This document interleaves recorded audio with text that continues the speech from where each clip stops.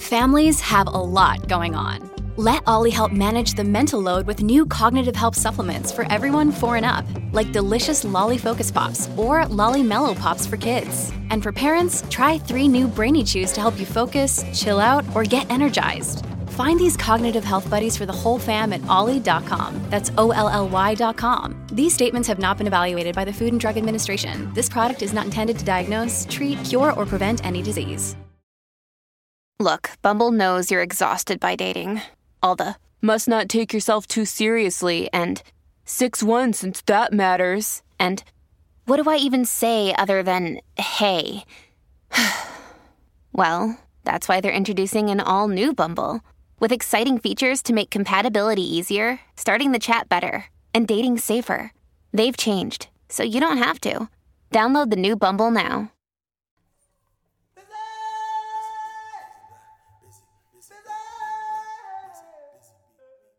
In his work fighting for better infrastructures of support for queer Black people vulnerable to and living with HIV, writer and organizer Kenyon Farrow is inspired by communities who love on each other under duress. Kenyon comes from a family of activists and ministers, and he came of age in the New York City of the 90s, surrounded by friends building organizations to advocate for over-policed and under-resourced queer and trans youth.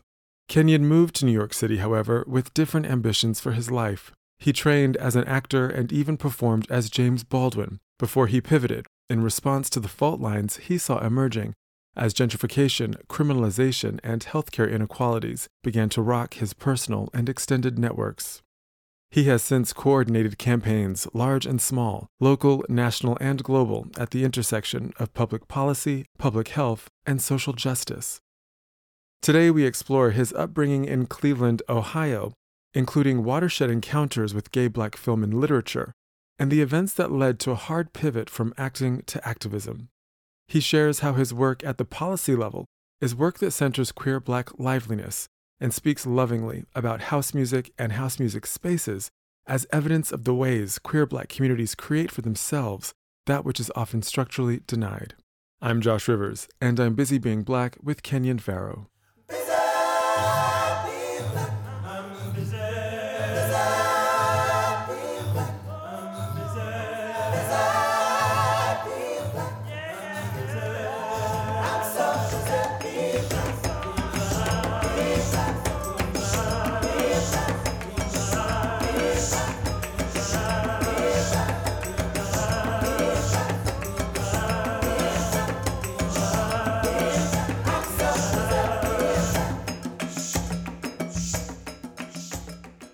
Kenyon Farrow, I am so honored and so pleased to have you on Busy Being Black. I've been following your work, dancing to the music you post on Instagram daily, and just really delighted that you've accepted this invitation to be in conversation with me and Busy Being Black listeners. So thank you for being here. No, very much my pleasure. I'm a big fan of the show, so I was very happy to join. As you know, I open my conversations the same way with all of my guests. How's your heart? My heart is in a decent place, and I say that because, if I'm honest, the last several years has been really difficult. Here in my office space, here in my house, I have a whiteboard where I literally had to just start writing down names of people that I was losing. And there are probably, 14 or 15 people in the last 3 years who I've been close to, most of whom aren't, family members, and only 2 of them were to COVID. Most of them were a lot of queer folks who I knew through movement work who have, died in the last few years, and which has been a lot to manage. So it's been an intense period of time. One person who was kind of like my gay daughter, Minty, who also recently passed from cancer, 31 years old, just 2 months ago.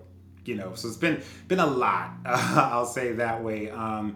But I feel like in the last month in particular, I'm feeling kind of more myself again in a particular kind of way. So I've been able to move through a lot of the grief of the last few years, and I'm feeling actually pretty good right now.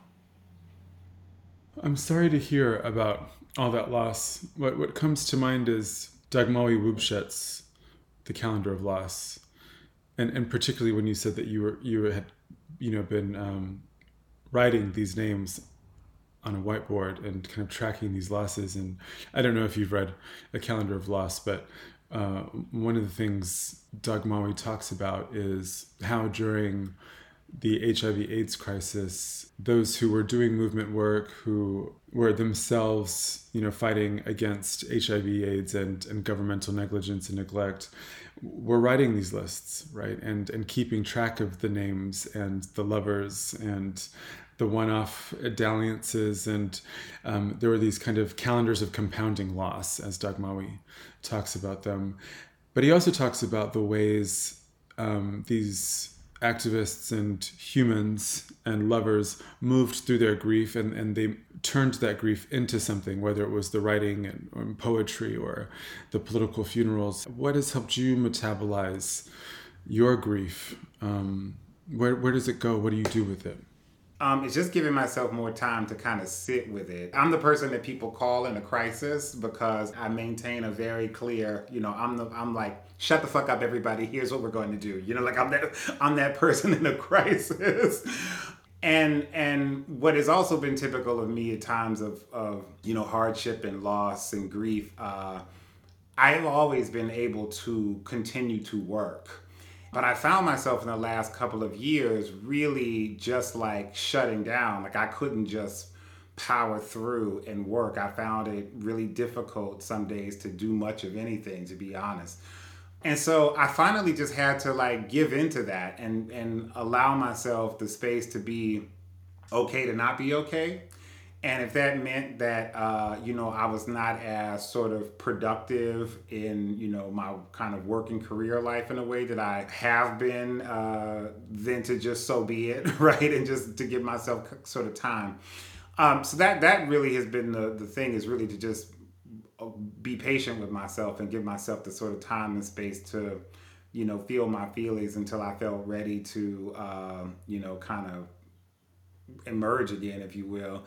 And I think recently, with the kind of recent loss of my adopted daughter, Tiffany, the kind of lesson or the thing that I feel like that has kind of emerged for me now is like, you don't have time to waste, right? You do not have time to waste.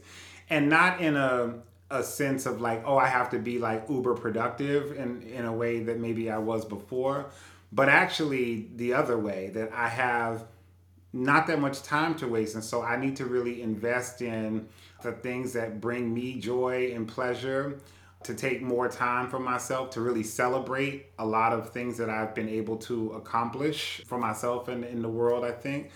And to just, give myself sort of more space to be fully present in my relationships and stuff. And so maybe it's also that loss, and combined with being about 18 months from 5-0 in terms of turning 50 in another year and a half. Probably those two things combined has brought me to a place of being like, I don't have time for bullshit. Like I am going to spend more time, for myself, and really invest in the things that I feel compelled and excited about partaking in. I think you're speaking to embodiment as well, which we're going to definitely talk about later. It's something that's enchanting me at the moment. And so I want to, tease that out with you. And I think the last question I have for you before we kind of embark on this journey together, this conversation, is what's enchanting you? You're emerging over these past few months into a new type of liveliness, if you will. What are you looking around and seeing that's lighting you up? Wow. Well, I guess maybe you heard it here first. Falling in love recently has helped bring that to some fruition. That's been very cool, and I think I am moved by the just ways in which I see people, not just here in the United States but around the world. I think really resisting a lot of the things that we're experiencing from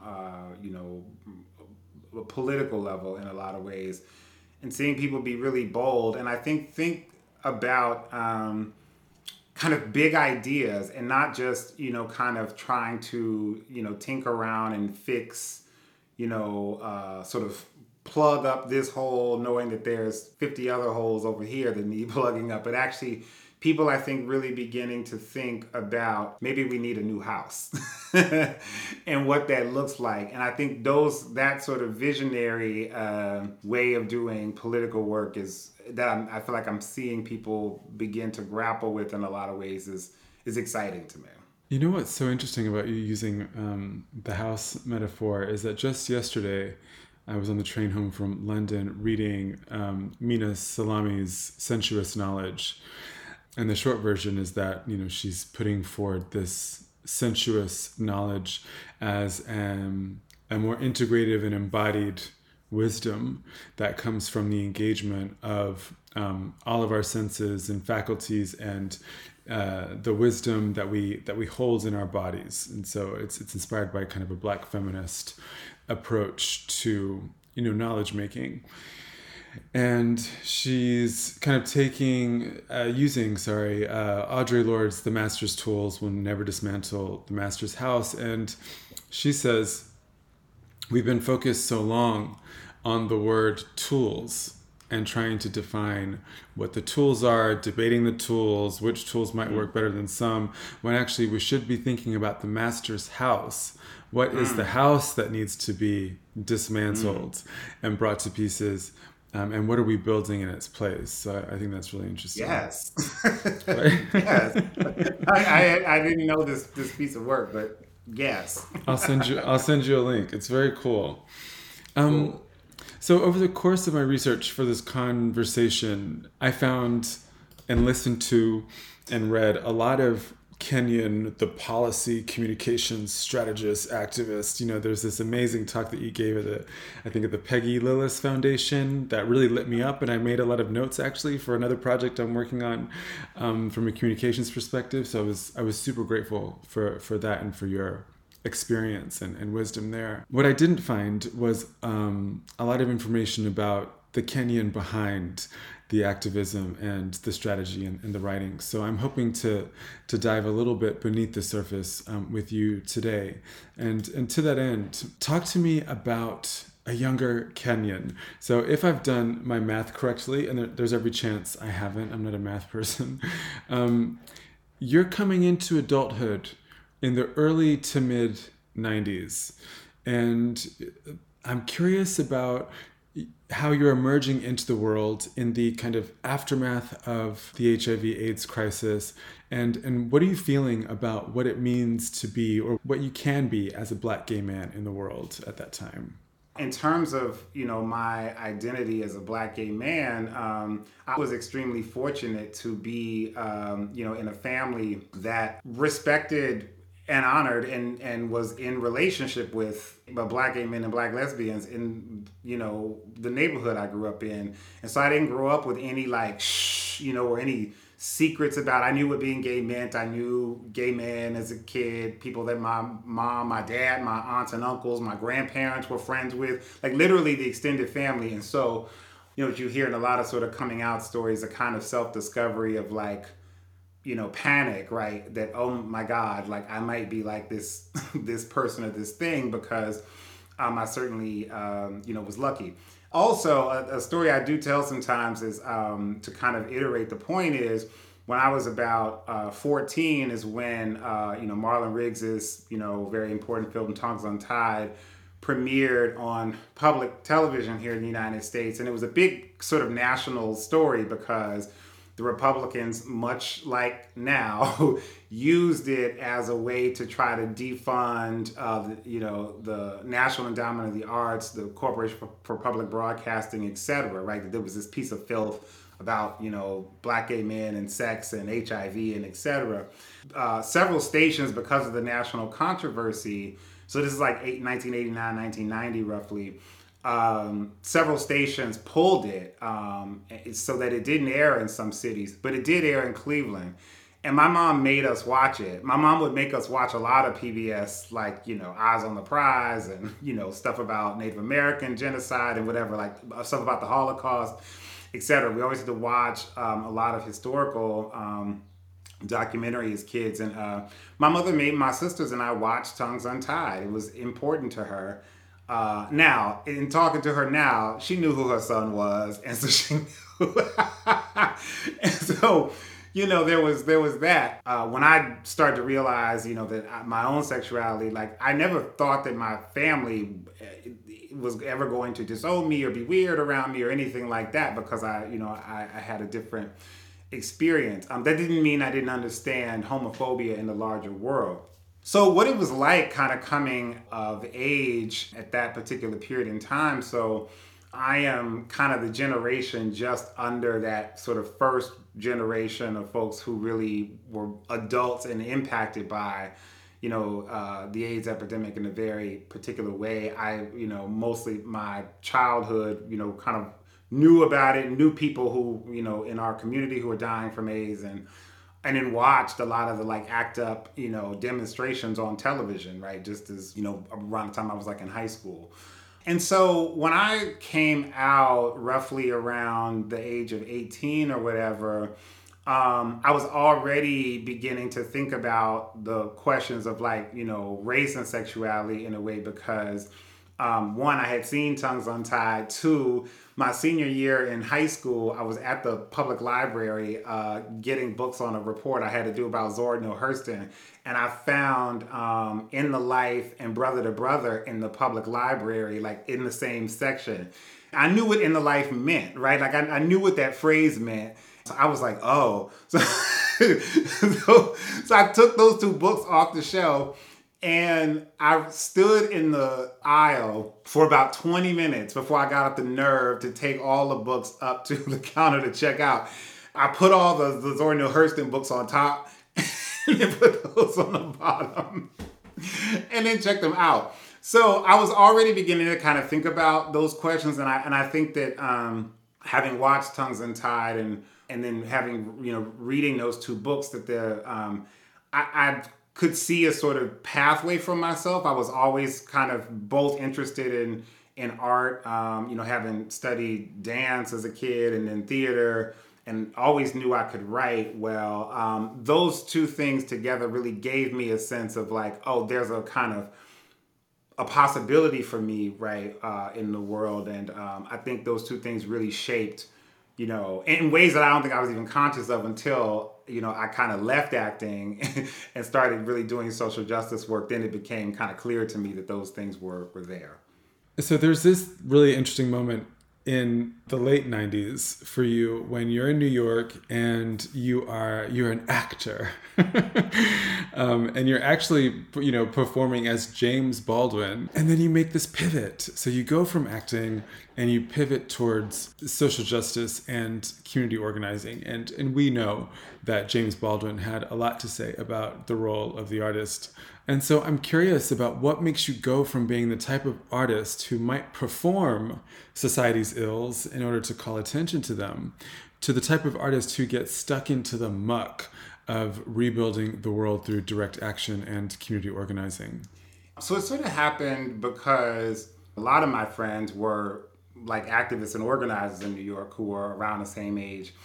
And one set of which were kind of in the process of starting a new organization called Fierce, which was, or still is, a community organizing project that started initially to challenge the criminalization of queer and trans, Black and brown youth in the West Village, as Christopher Street and the Christopher Street Piers in the West Village was beginning to go through that massive gentrification that happened in the late 90s, early 2000s. So I was kind of around, that set of folks while I was also doing stuff in the theater.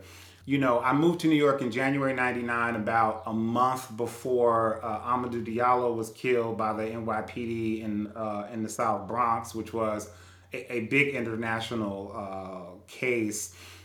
So that happened. And actually in New York at the time, in addition to some of the traditional civil rights groups and other kind of anti-police brutality organizations, there were actually a lot of new and young queer organizations that were and activists who were also getting involved in like police brutality work in New York.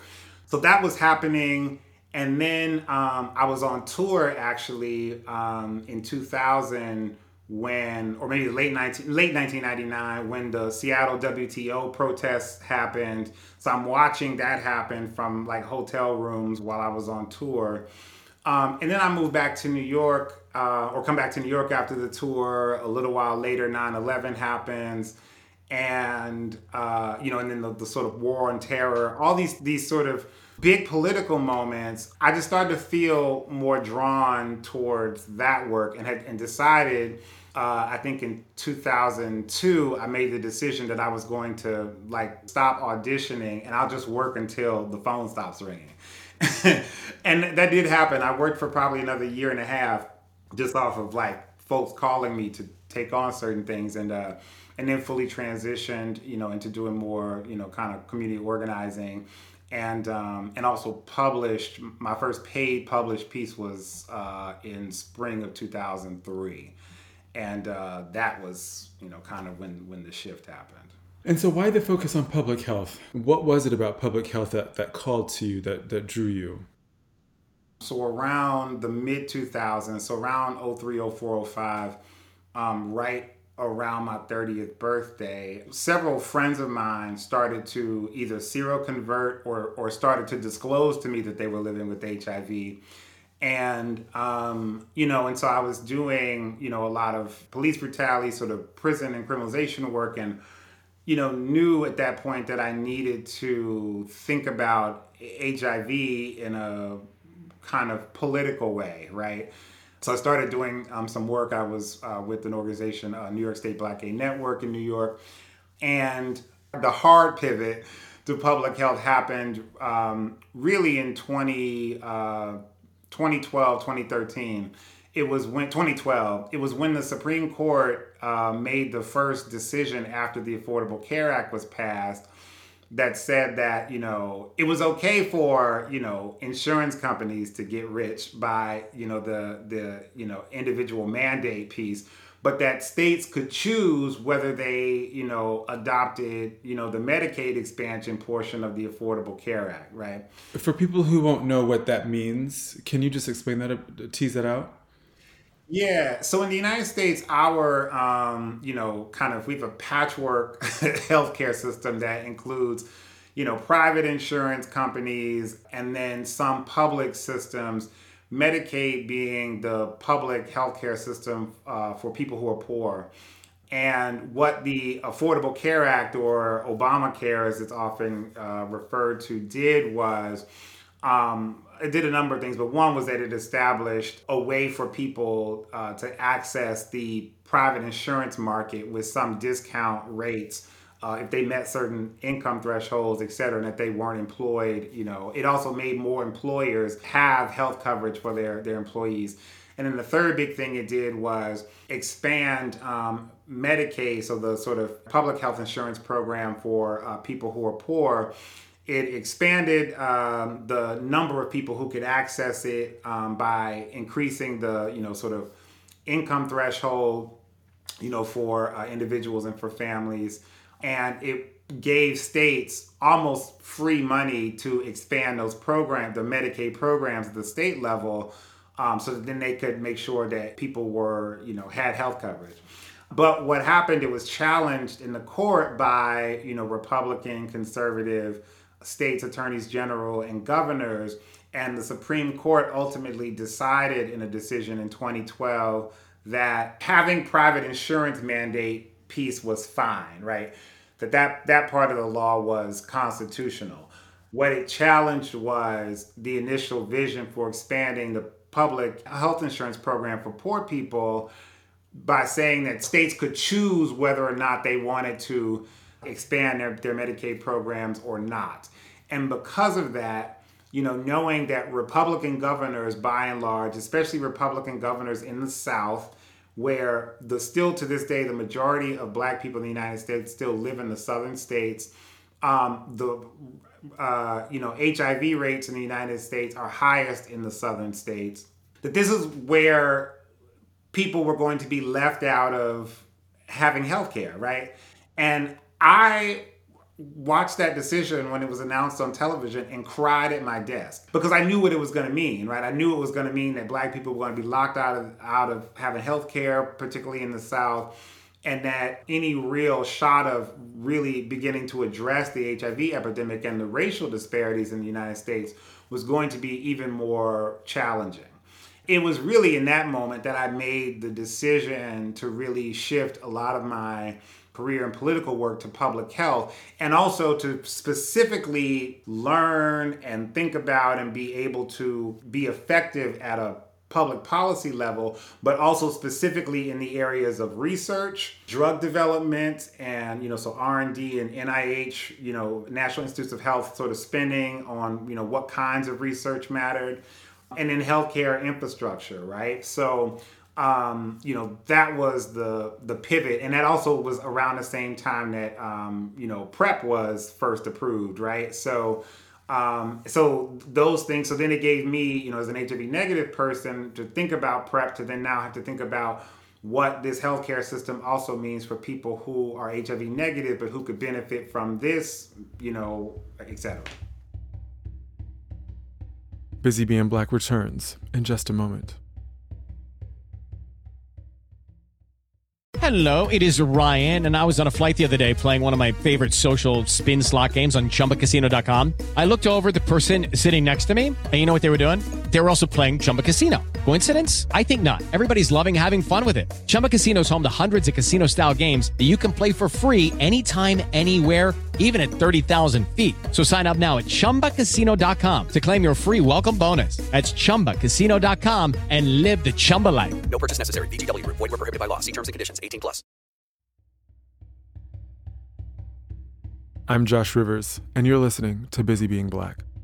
I'm in conversation with Kenyon Farrow, an award-winning and highly regarded organizer and writer who's been agitating for economic and healthcare justice for queer Black communities for over 20 years. He was a vocal critic of the ways the gay marriage movement foregrounded the interests of affluent white gays and lesbians, which fractured the gay rights movement in ways it still hasn't recovered from.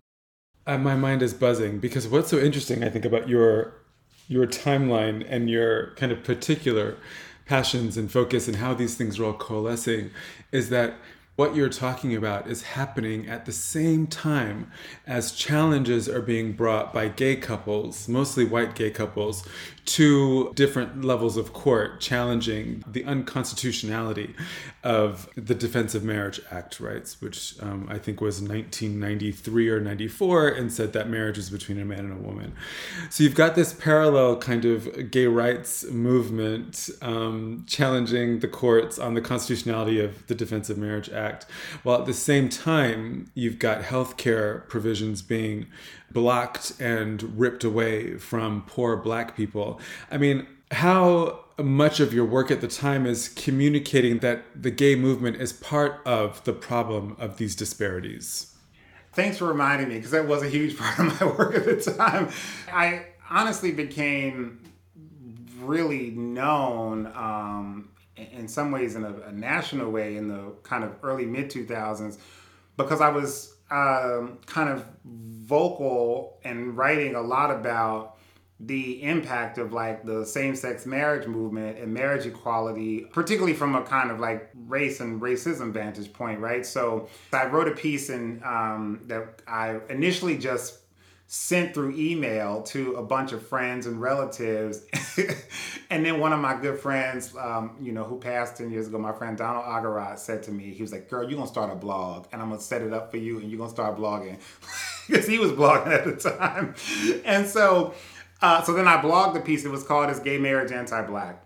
And what I was getting at in the piece was the construction of marriage equality as a political agenda, as a political demand, as an idea, is very much framed around a kind of notion of normalcy, right? So part of the thrust of the argument for marriage equality in the United States was about, we're just like you, we live in the suburbs, we have a dog and a white picket fence, and we like to go to church on Sunday. My argument was that when you capitulate to notions of normalcy it is in and of itself a white supremacist project, right? Because the whiteness is always the sort of normal denominator, right?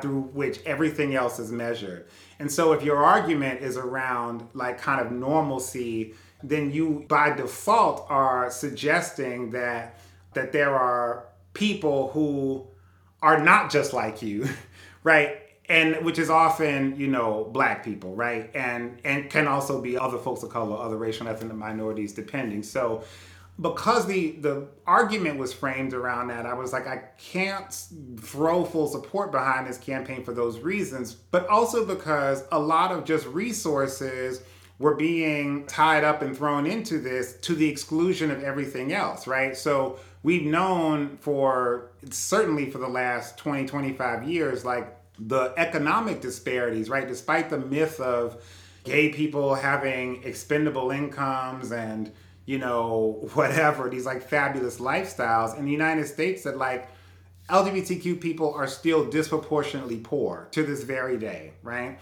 Disproportionately rely on social safety net programs to make ends meet, right? LGBTQ families with children in the household are far more poor than their heterosexual counterparts, right? So a movement that's supposed to be about like family and marriage and whatever took none of this into account, nor did it foreground the kind of like economic issues like healthcare and job security and non-discrimination in employment and housing and other things that people need in order to be like financially secure and stable.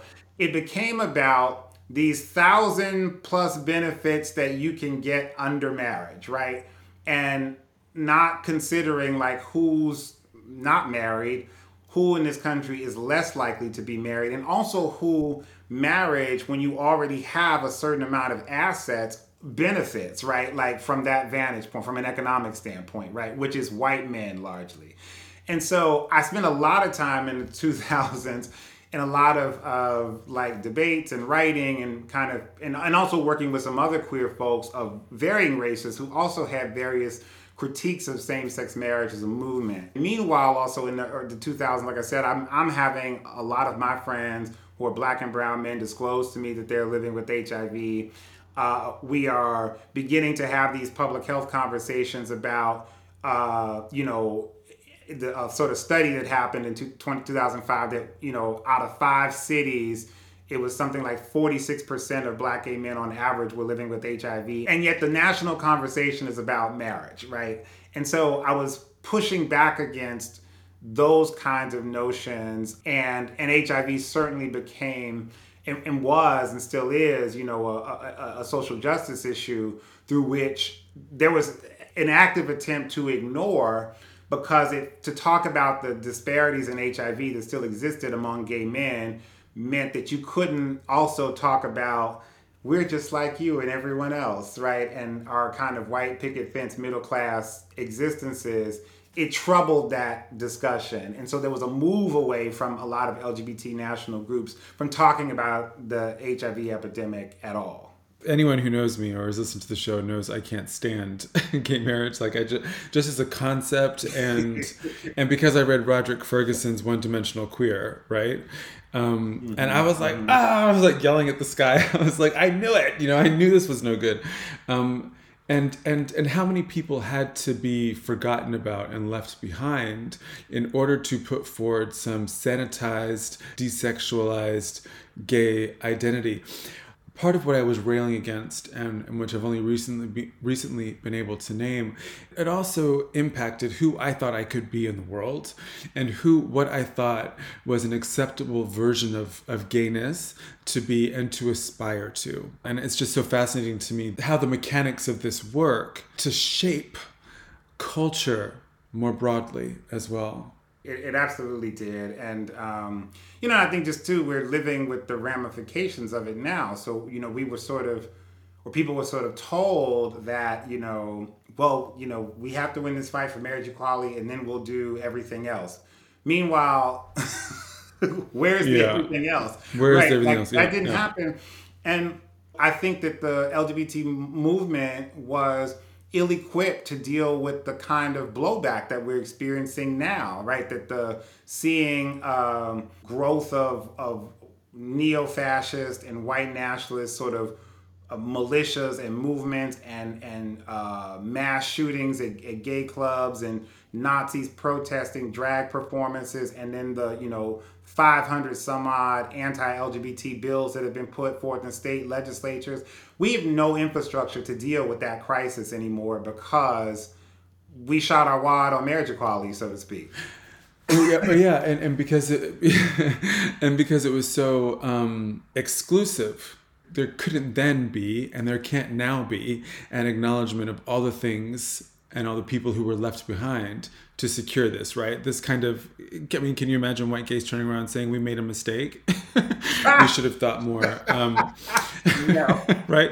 I can't. We should have thought more about what that means. This brings us to another element of your work, which is these kind of various infrastructures of care. I imagine that there are infrastructures of care, ways of being and showing up for each other that you've witnessed happening at more grassroots levels that might offer us some insights or some tips about how we can refocus.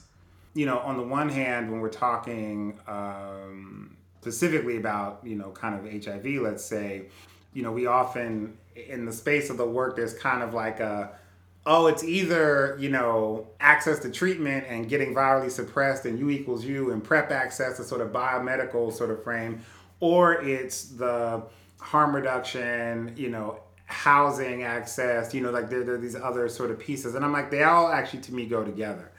And I think when I think about kind of the, care as it were, we do have, moments and histories of ways in which like we care for one another and take care of one another. I think the AIDS epidemic kind of provides a clear window into that, where you obviously have, in the space of both kind of government neglect and wide scale kind of societal homophobia and transphobia and kind of indifference, queer communities coming together to take care of one another, right? To take care of their friends and loved ones who are dying or suffering, etc., right? And raising money to take care of individuals, etc., right? So those things were happening. And then you also have some of the kind of community infrastructure that sort of serve that purpose. And so for me, I think there's a lot of attention being paid in the last few years to the house and ballroom community, right? Which I think is really important and like a critical intervention into like a lot of discussions. So like to see, polls on television and other things were really focused on the legacies of like how in house and ballroom communities, like people literally took care of one another in like the space of, one of the worst human crises we have recorded. But at the same time, there were other ones. And, I often think about like house music, right? And house music spaces in particular as another site of that kind of work, right? So not only does house music and house music spaces, I feel like within kind of queer contexts, kind of take a back seat to how we talk about kind of ballroom communities and house and ballroom in that sense, but also takes a back seat to, in the larger culture, to like hip hop. Like we're this year celebrating hip hop's 50th anniversary, and like house music was created around the same time in kind of similar kind of communities, and also becomes a global phenomenon. Think about like electronic house music like influenced so many other things, including hip hop, right? And yet we don't really think about it. But I very much remember, being in my late teens, early 20s in the, late 90s, or like the early 90s rather, and how much like house music was like the de facto music when you went to particularly Black gay clubs, and how the messages in that music and the way in which people interacted in those spaces was about a lot of kind of emotional and spiritual caretaking in a way. Think about like kind of some of the songs from that era, right? Like you think about like, keep pushing on, things are going to get better, it won't take long, keep on pushing to the top. Or inspiration, you're an inspiration to me, let's celebrate life in the name of those not living, right? That to me is all about the crisis of the moment that people were having, and not necessarily having a church home to go to or their biological families, but that club space became a way to release and to experience like community and joy and passion and dance and everything else. And and a lot of house music has those kind of messages even to this day. That I think was very important for us, and that, you know, even parties now, Shelter in New York and a couple of other ones still have annual parties where that the party is just about remembering the people that we've lost, right? And people come, post pictures or wear T-shirts of people from the scene that have passed. A lot of them are folks who died of AIDS, which I think is beautiful, and it's exciting to see so many like now kind of outdoor house music in the park in Atlanta and Soul Summit in New York and some things that happen in Chicago and Detroit and even here in Cleveland. Like the house music is kind of having somewhat of a moment again, but I want people to think about it beyond, you know, just, you know, oons, right? Or because Beyonce decided like to do a dance music record, that like we have these lineages of that work and of that kind of creating space for care that's really important.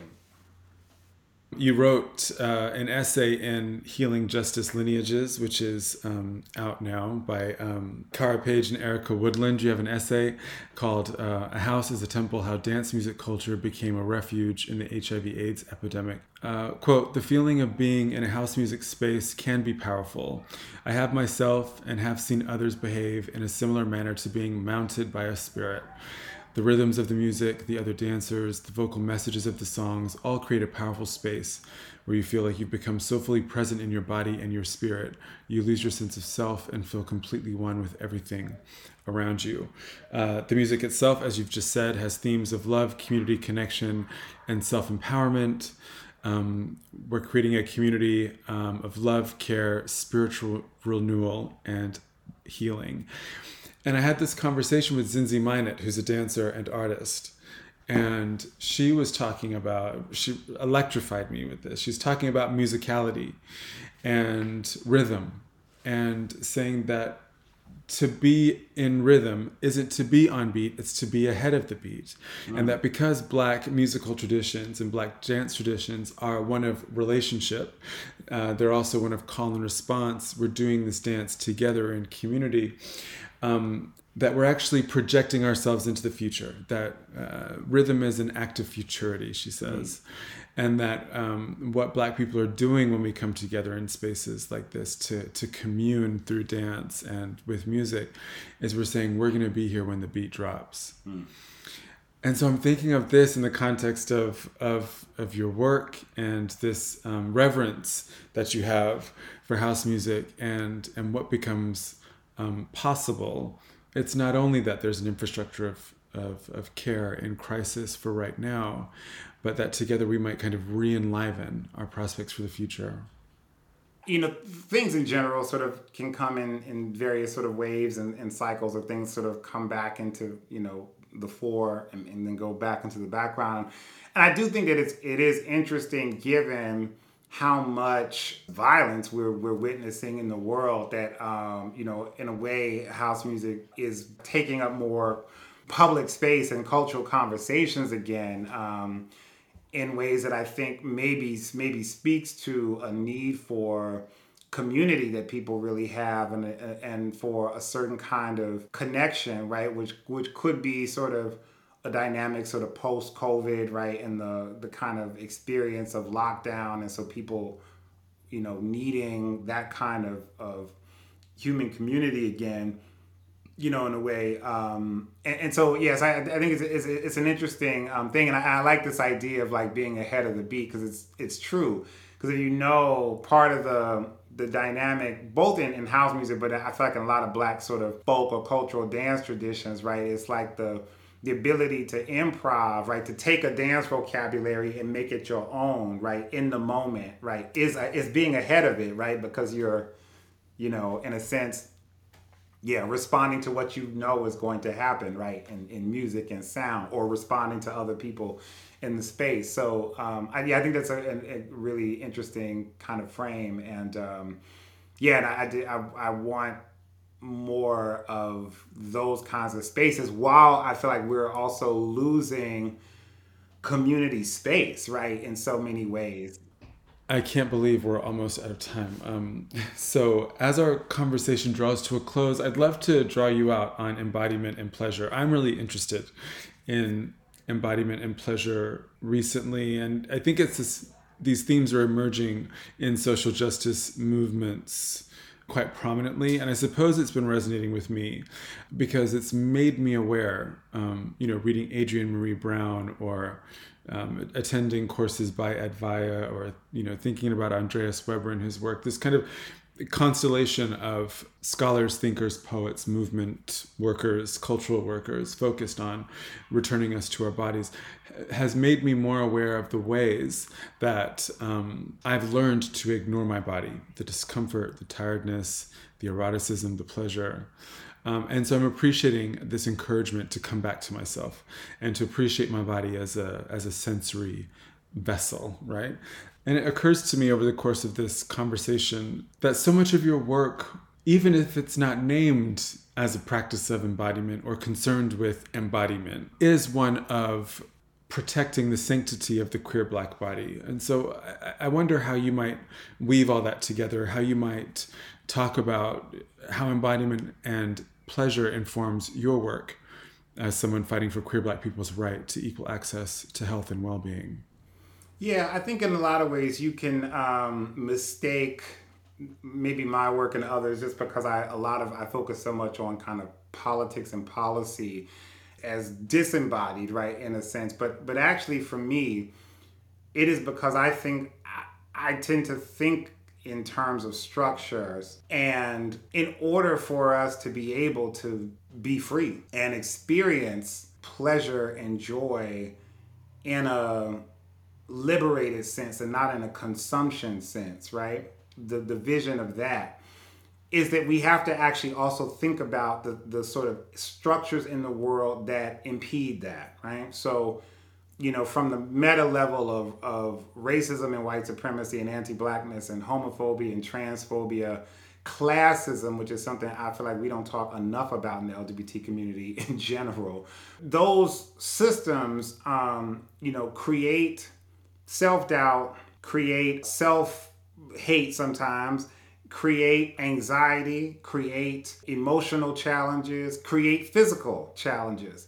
And if we don't actually deal with the infrastructure of the world and try our best to sort of push and reimagine and also rebuild things that take those stressors away from people's lives so that they can actually embody, not as a response or rejection of, but because this is the full extent of my personhood, right? Is why I focus on public policy and those sort of issues. But people also know that I'm super into house music. You could talk to me about Prince all day long. The things the things in culture that I pay attention to, and coming from a culture, as an actor, performer. So I get those things, but I to me that's where they come together. I think what is sometimes challenging for myself personally is figuring out how to be fully authentic, especially because so much of in digital space, it's all so much performance of a projection of oneself in different ways. And because also working in just nonprofit Inc. and being seen as a certain kind of leader or whatever, people will put you in positions that that almost assume that you can't be interested in sex and pleasure, or that you have a certain kind of bougie or a certain kind of respectable sort of attachment to certain things when I don't on so many levels. If you know me, I don't give a fuck about none of that. But and so for me, I do struggle with and also trying to find the kind of authentic way to both be my full self, which includes my sort of intellectual and political kind of life, but also includes my kind of social and personal and sexual life, etc. And not have it seem like I'm trying to force one thing or the other, but how to actually embody those things, in ways. I think one way that I've done it in some respects is, as much as I've sort of done a lot of policy work and, done, things in DC or at the UN or wherever, WHO, all these places, you will rarely catch me in a suit. Right, you will rarely catch me dressing, and then people like sort of comment on it, or people comment that like sometimes in those spaces on a hot mic I curse because I am rejecting, and I want other people, particularly like I feel like for a while it was like young Black gay men coming into this work, thinking that you had to like wear a suit or look a certain way to be seen as having a brain or be seen as like leadership and etc. And yeah, because I don't do those things, that probably has cost me some, certain kinds of jobs or awards or certain things that I just don't, I'm not kissing your ass to get, period. You either recognize me or you don't. But to do those sort of things so that people sort of see that there's another way, beyond like what some of the kind of weird professionalized ways that kind of cut people off from themselves embodied. So for me, it's like those are like the two ways, it sort of shows up for me both, in terms of like I think about policy and structural work because I think it actually is a thing that creates violence in people's lives, and we need to transform so that people can be embodied in a different way.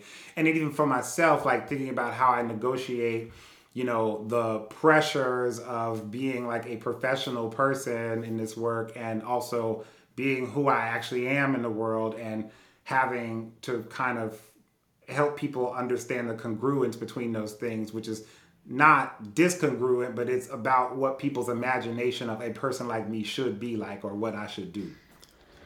Just before I jumped on this call, actually, Adrienne Marie Brown, I was reading an article. She's in conversation with Prentice Hemphill. Adrienne says, I have tried to turn down my real self in order to fit better into the world in so many different ways. Now I feel like part of what the shine means for me is that I'm not trying to effort or turn myself up or turn myself down anymore. This is how I feel. This is what you got. It might disappoint you. It might disappoint me, but that's who the fuck it is. Period. Right? Right. Kenyon, we're out of time, and I've so thoroughly enjoyed this conversation with you. I have been so enchanted and delighted by the musical selections you offer on the daily on your Instagram. And so what song would you like Busy Beyond Black listeners to go and put on and dance around their spaces to after they leave this conversation? Good question. Okay, so all right, so my pick today is going to be Joy, Joi, a song called Black Magic Potion.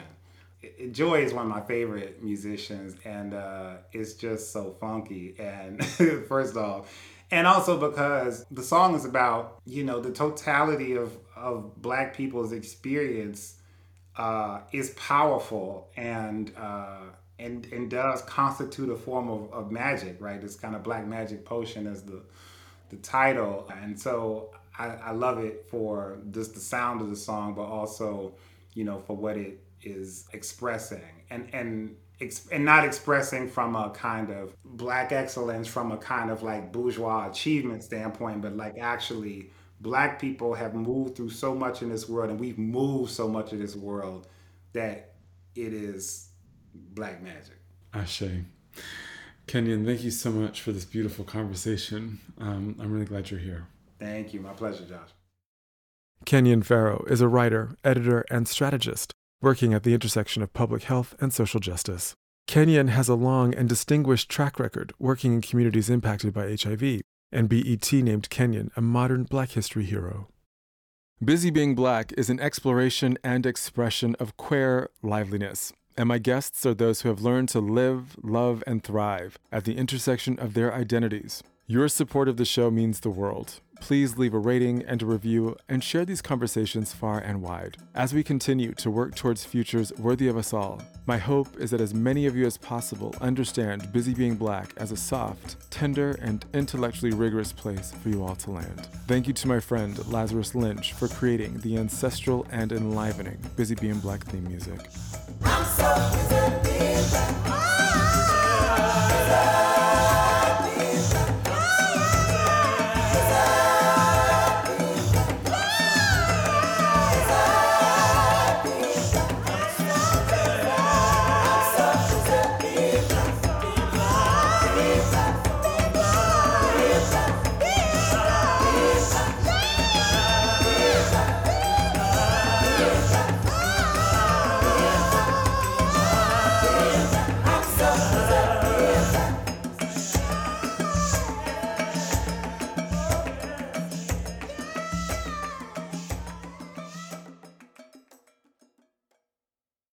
It is Ryan here, and I have a question for you. What do you do when you win? Like, are you a fist pumper, a woohooer, a hand clapper, a high fiver? I kind of like the high five, but if you want to hone in on those winning moves, check out Chumba Casino. At ChumbaCasino.com, choose from hundreds of social casino-style games for your chance to redeem serious cash prizes. There are new game releases weekly, plus free daily bonuses. So don't wait. Start having the most fun ever at ChumbaCasino.com. No purchase necessary. VGW Group. Void where prohibited by law. See terms and conditions. 18+.